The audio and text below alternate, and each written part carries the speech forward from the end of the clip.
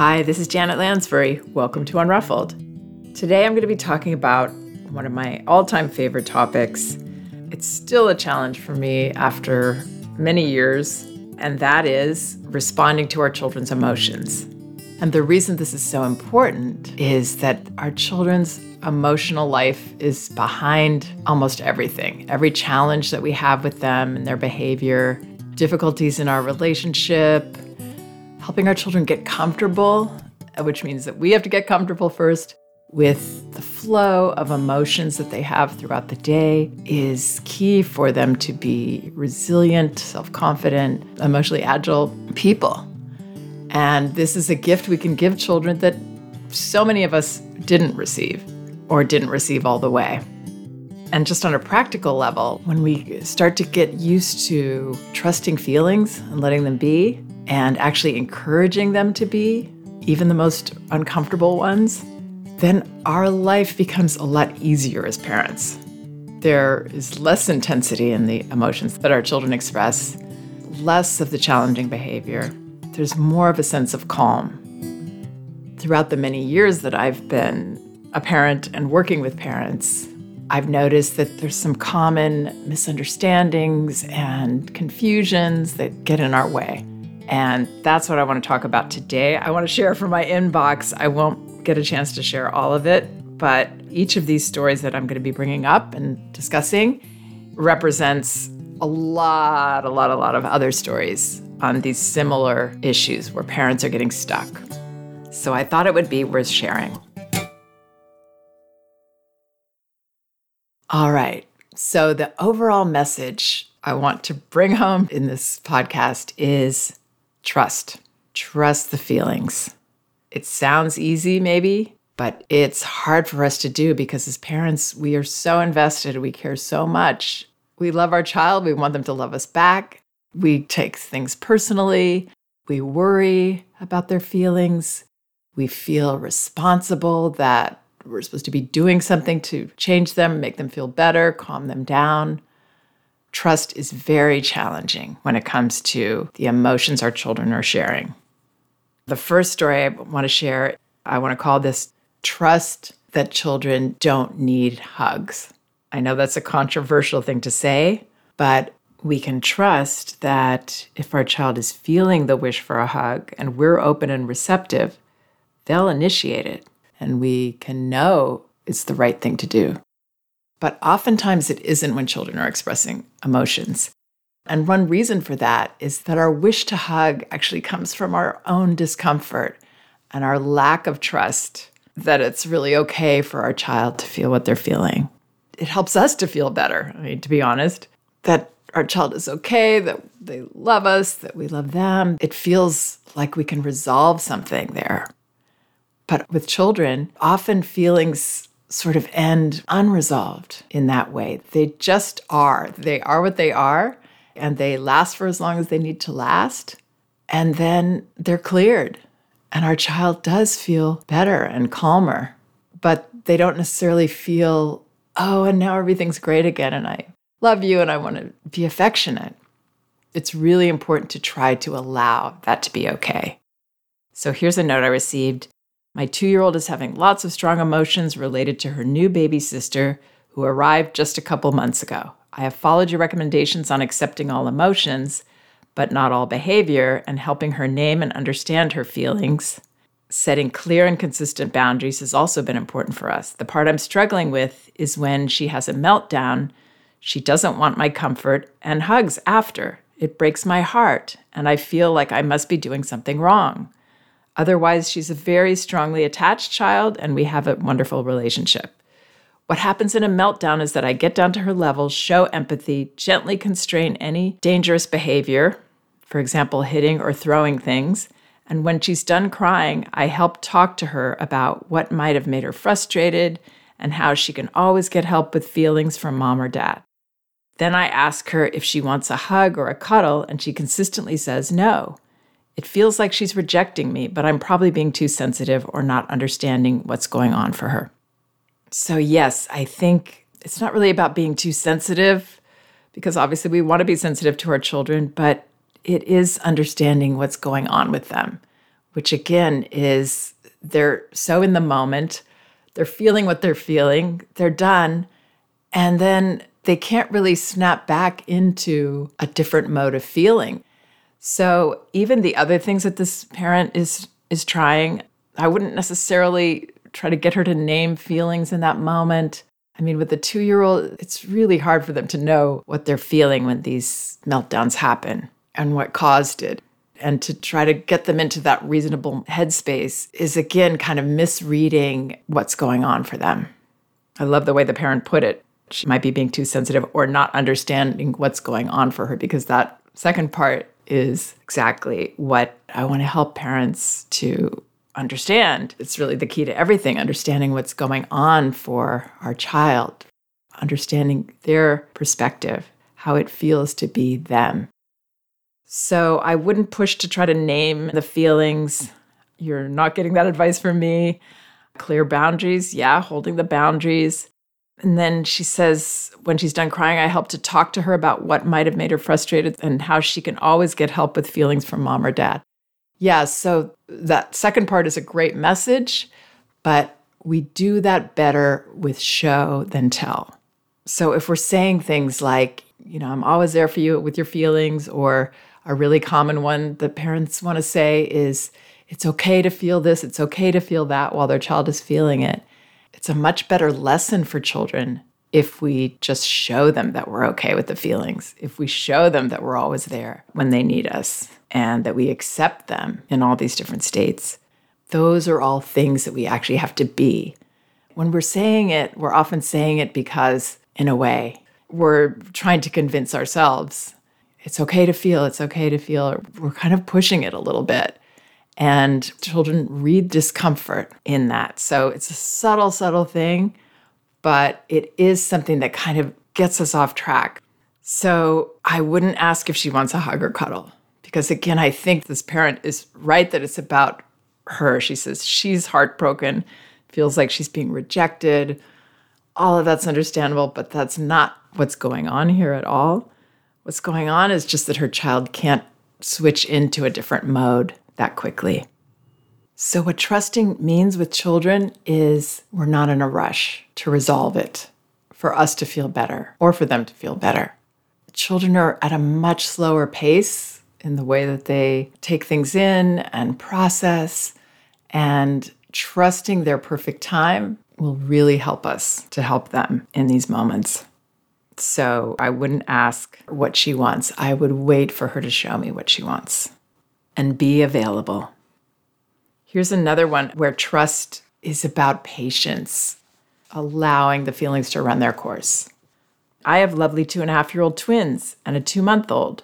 When the twins were 20 months old and beginning to feel strong emotions, my husband and I would calmly say, big, deep breaths out loud. I used the phrase more to remind myself to breathe and to not get caught up in their feelings. Much to our surprise, they began to take deep breaths when they were feeling upset. This often happened organically, but it could also happen when we gently asked them to. Here's my conundrum. If I gently ask them to take deep breaths mid-tantrum, they immediately take a breath and calm down for at least a moment. If I don't ask them, they sometimes initiate and will breathe deeply on their own. I realize that asking them to take a deep breath doesn't solve what they are upset about. However, it often seems to give them a chance to refocus their attention, to calmly try another way to put on a shirt or pair of pants by themselves before sometimes relaunching back into the tantrum. If all emotions are permissible and encouraged to be felt, should I back away from trying to control anything? Should I allow them to take those breaths as they feel fit without asking? Another thing I love about all these notes is the parents are answering their own questions, which is great. So yes, what's happening here is that the parents are using a very commonly advised method for calming their children. But I love the saying, I don't know who said this, but it's brilliant. In the history of man, no one who was told to calm down ever calmed down, or something like that. What she's noticing is, yes, it's calming them maybe temporarily to take deep breaths, but the feelings are still there. And I think it's great that the parent was doing this for herself. it would be more effective if she thought about it and just did that herself instead of talking about it. Because as she and her partner noticed, the children picked up on it very quickly. Yes, I mean, we are such strong, profound teachers for them. They're learning from us every second. But the problematic thing here is that when we're trying to calm children down or rush them when they're having a feeling or resolve it, then the overall message they're getting is that it's not really safe and okay for me to feel what I'm feeling. I'm supposed to do something about it, supposed to take action to change it. And where that may help an adult, it doesn't help a very young child. Because the message that they need in these early years is that message of trust. And that, oh, it's safe for my day to feel very up and happy and then down and frustrated and sad, maybe even all the different feelings that children pass through. And when I get to share that feeling flowing through me, then maybe I feel better, or maybe I feel calm, serene. That's how they learn, through experience, that each of these feelings has a beginning, middle, and end. And even in their most uncomfortable feeling, they sense, because they've experienced it, that it's going to end. That's the message that they need. And that's the message that will, again, help us as parents, because while this may help their children seem to refocus and feel a little better, it's going to come back and flare up again somehow.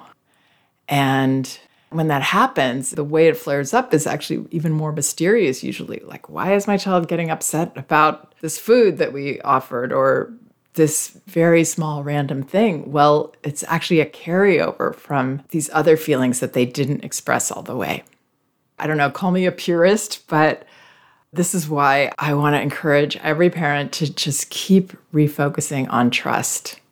So at this point for this family, I would know that their child has learned these things, to take deep breaths, and that's okay. There's nothing harmful going on here, but I wouldn't keep pushing it. I would, as this parent said, back away from that, trust more, let them explore the feeling. So if you see them start to take deep breaths, I would just notice, it looks like you're taking deep breaths. Not encourage it or discourage it, just notice it. But your perception will ideally be, they're safe to feel this. You actually want them to feel it all the way. That if they go longer feeling something, then they've shared even more of it, cleared even more.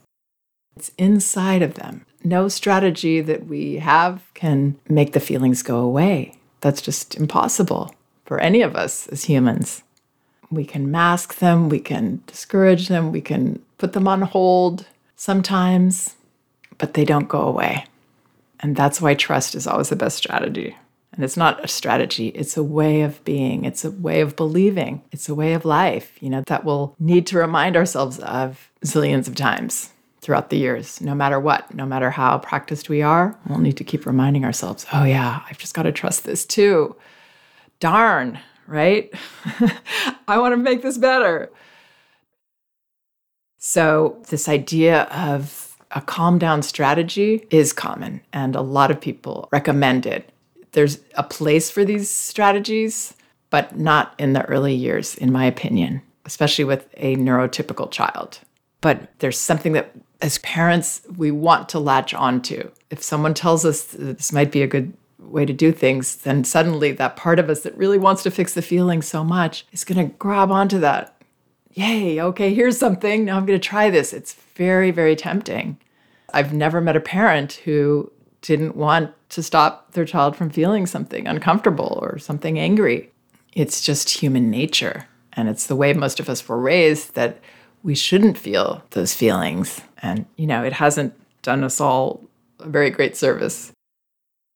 Okay, so here's another one that has a similar theme of the child modeling themselves after the parent, perhaps, and the parent being challenged to trust the feelings as they come.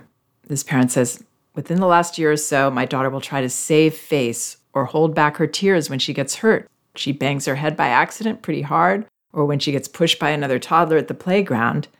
I've noticed that when she's with me or my husband, she will freely cry. But if we are around extended family or peers, she will hold it in, either say, I'm fine, I'm okay, or do this fake laughing thing. It's almost like she wants to be happy so bad and doesn't want to ruin the moment. I've been telling her and showing her with my calm, confident demeanor, 75% of the time, her whole little life to let it out, remind her that it's okay to cry, it's okay to feel any and all feelings while I set boundaries for unsafe behaviors should they arise. I'm a therapist and I pride myself in giving my all in connecting with my daughter, acknowledging all of her feelings, and creating safe spaces for her to work through any emotion that comes up for her, while holding space for her in that process. As I'm writing this, I'm realizing that maybe she has seen me trying to hold my tears back or saying I'm okay when I'm really not, because I always want to be okay in front of her.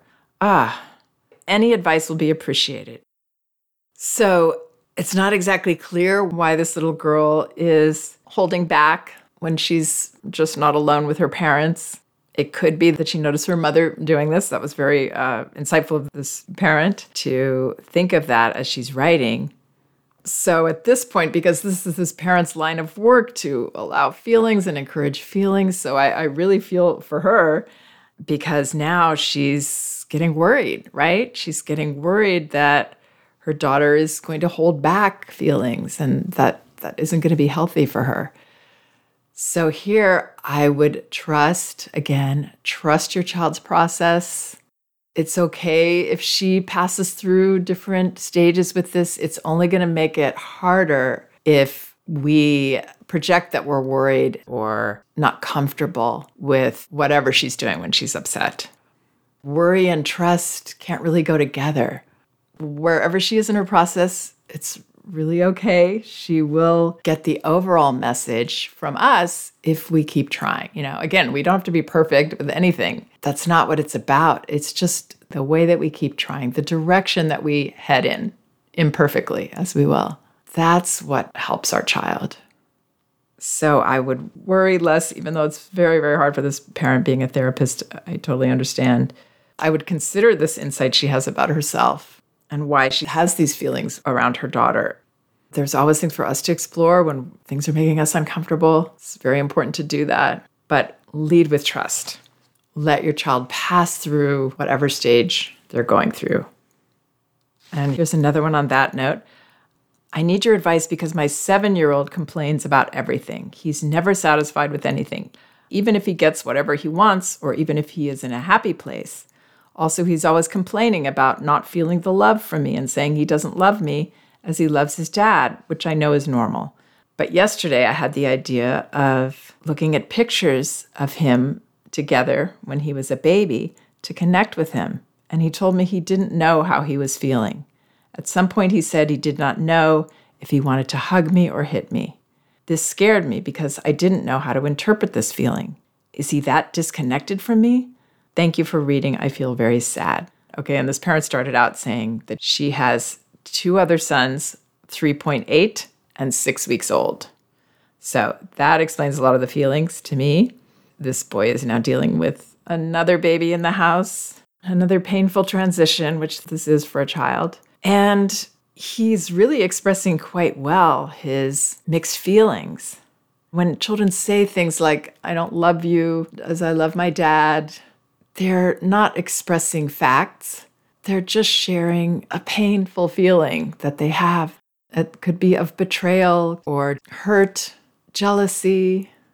These aren't facts, they're feelings. And it's so normal to have mixed feelings. To say he doesn't know if he wants to hug her or hit her. Wow, that's such a feeling of passion and hurt that he's expressing there actually quite well. But for us, if our child is feeling anything but contentment with us and love for us, that, they're explicitly showing that, it's scary. So it's really hard to trust the process that these children have with new siblings and the pain that it causes them. But it's those people that we love the most that we also want to hurt sometimes because we feel so vulnerable to them, right? So I would try to see this as just so healthy and beautiful that he's sharing this way. I know it's hard. And again, to trust and work towards getting to the place where You can feel so at peace with his emotions yourself, knowing that it's not personal, that he wouldn't be saying this if he didn't actually love you. And when he says something like, I don't love you as I do my dad, you could even acknowledge that's hurtful. Not coming from a place of hurt, because we don't want children to feel responsible for our feelings, responsible to make us feel better, but just saying a fact that that's hurtful. Those are hurtful words to hear. But, that's okay with me that you feel that way right now. So here's another one. I'm afraid I've ruined my relationship with my 4-year-old. A year ago, we had our second daughter. It has been a difficult year with the adjustment of the new baby, my postpartum mood swings, and the pandemic. My 4-year-old often says, you don't like me. In response, I say, yes, I do. I love you. But lately she seems distant. Last night, for the first time ever, she woke up in the middle of the night and went to her dad instead of me. Honestly, I usually complain about not sleeping, but this crushed me. I wonder if I'm no longer a go-to parent for her. I just started listening to your podcast and realized she is most likely needing validation. How do I repair what is broken? So I've written a lot and shared a lot of podcasts about this adjustment to a new sibling and more details about how to repair it. I won't get into all of it here, but quite simply with what this parent's given me in this note, all she has to do is trust and be curious instead of pushing back and trying to comfort or change or calm the feeling. When her child says, you don't like me, that's interesting, right? Why is my child getting that impression? And she says the normal thing, which most of us would do. In response, I say, yes, I do. I love you. Like, don't get that impression. I'm telling you the other thing right now. Instead, trust that your child is expressing a feeling, not a fact, a feeling that her mother doesn't like her. Maybe the 4-year-old's been showing some difficult behavior stemming from the hurt with this new sibling and the jealousy around that. And the parent's been a little shorter tempered. So if my 4-year-old said, you don't like me, I would try to say, wow, you feel like I don't like you. What makes you feel that way? Oh, that's not a good feeling, right? If you feel like I don't like you. And then maybe my child will say something there, or maybe I will say more, not in a rush. Again, allowing these feelings to have a life, not try to crush them and change them and turn them around. Wow, maybe it seems like I don't like you when I ask you to do something you don't want to do. And I know I've been so tired lately and my mood swings. And yeah, I can see how you get that impression for sure. That doesn't feel good, does it? And this right here will repair so much because our child will feel safe to share with us. Our child will feel that we want to know how they feel, not just if it pleases us, but how they actually feel, what's actually going on in their world, in their heart. That's how you repair. You connect. And then, of course, if I feel I need to, at some point I will say that, absolutely, I love you, but here's why I think you're getting this impression. And your feelings are valid, as his parent said, again, answering her own question. She's needing validation. Yeah, lots of repair can happen very simply with turning this around and seeing it not from a place of fear, but a place of trust. And here's one more I want to share because it's a very common misconception. I always get questions about this when I'm talking about accepting feelings, allowing feelings, encouraging feelings. And then parents say, well, wait a second, I don't have time. How can I stop and sit with these feelings? It's a little bit of a misunderstanding as to what I'm suggesting, which is an attitude of acceptance. I'm not afraid of it. I'm not intimidated by it. It's normal. It's part of life. Sometimes we feel crummy or angry or frustrated or bored, and it's all okay in this house. So this parent says, I have 4 children, currently aged 7, 6, 3, and 2.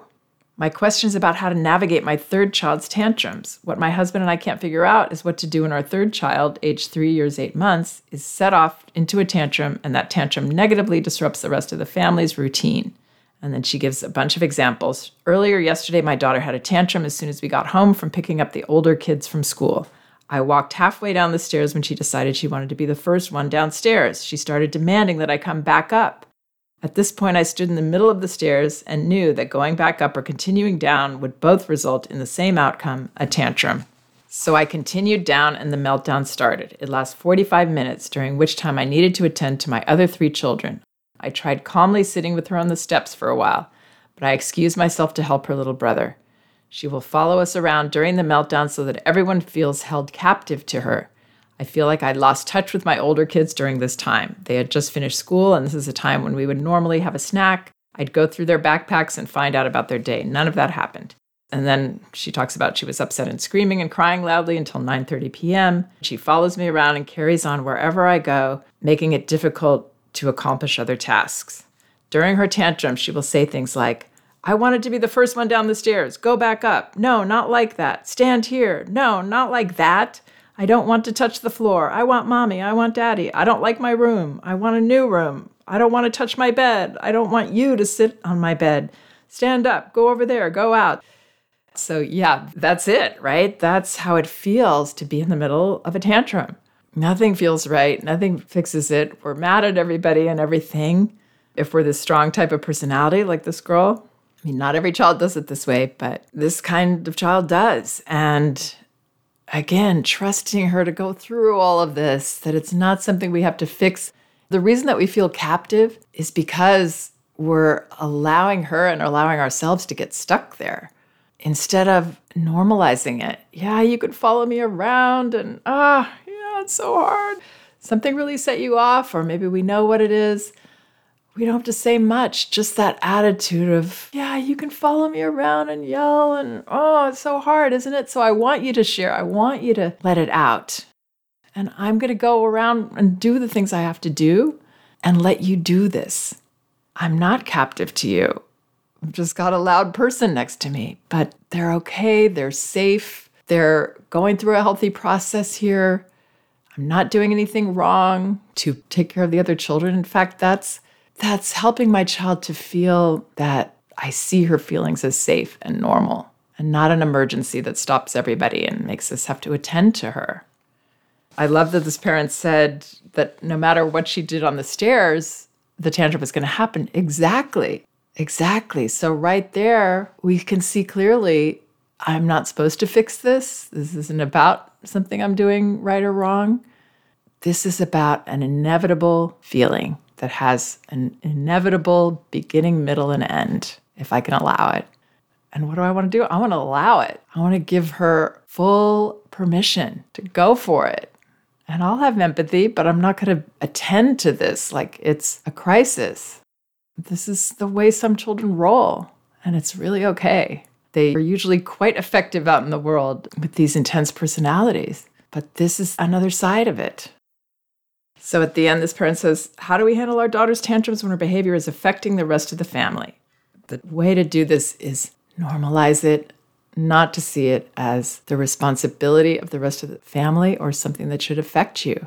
And I know, children can keep other children awake and wake up the baby by yelling, but the difficult thing is that actually encouraging that yell to happen full force is what makes it stop happening. Leaning into it with our attitude of acceptance and encouragement. You really want to yell? This makes you so mad. It's a scary thing to do, and it will not feel intuitive to most of us. But that's the fix right there, is to trust and go the whole other direction with it. Wow, keep telling us how mad you are. I'm not sarcastic. I don't feel sorry for you. I'm encouraging you to be in your healthy self right now, getting this out of your body, whatever it is. It's when we get into fix-it mode, when we're not trusting, when we're, I got to do this and it's my job and I got to calm her down and I got to make her okay so I can do this. That's where we can prolong the feelings. That's where we can postpone the feelings. And all at the same time, we're using up all this energy, aggravation for ourselves, worry, feeling inept because we can't fix it a lot of the time with a child like this, especially. There's nothing we can do to change it. So let it roll. Let the feelings be. Trust, trust, trust. All right, I really hope some of that helps. Please check out some of the other podcasts on my website, janetlansbury.com. There are many of them, and they're all indexed by subject and category, so you should be able to find whatever topic you might be interested in. And both of my books are available in paperback at Amazon: No Bad Kids, Toddler Discipline Without Shame, and Elevating Childcare, A Guide to Respectful Parenting. You can get them in ebook at Amazon, Apple, Google Play, or barnesandnoble.com, and in audio at audible.com. Thank you so much for listening and all your kind support. We can do this.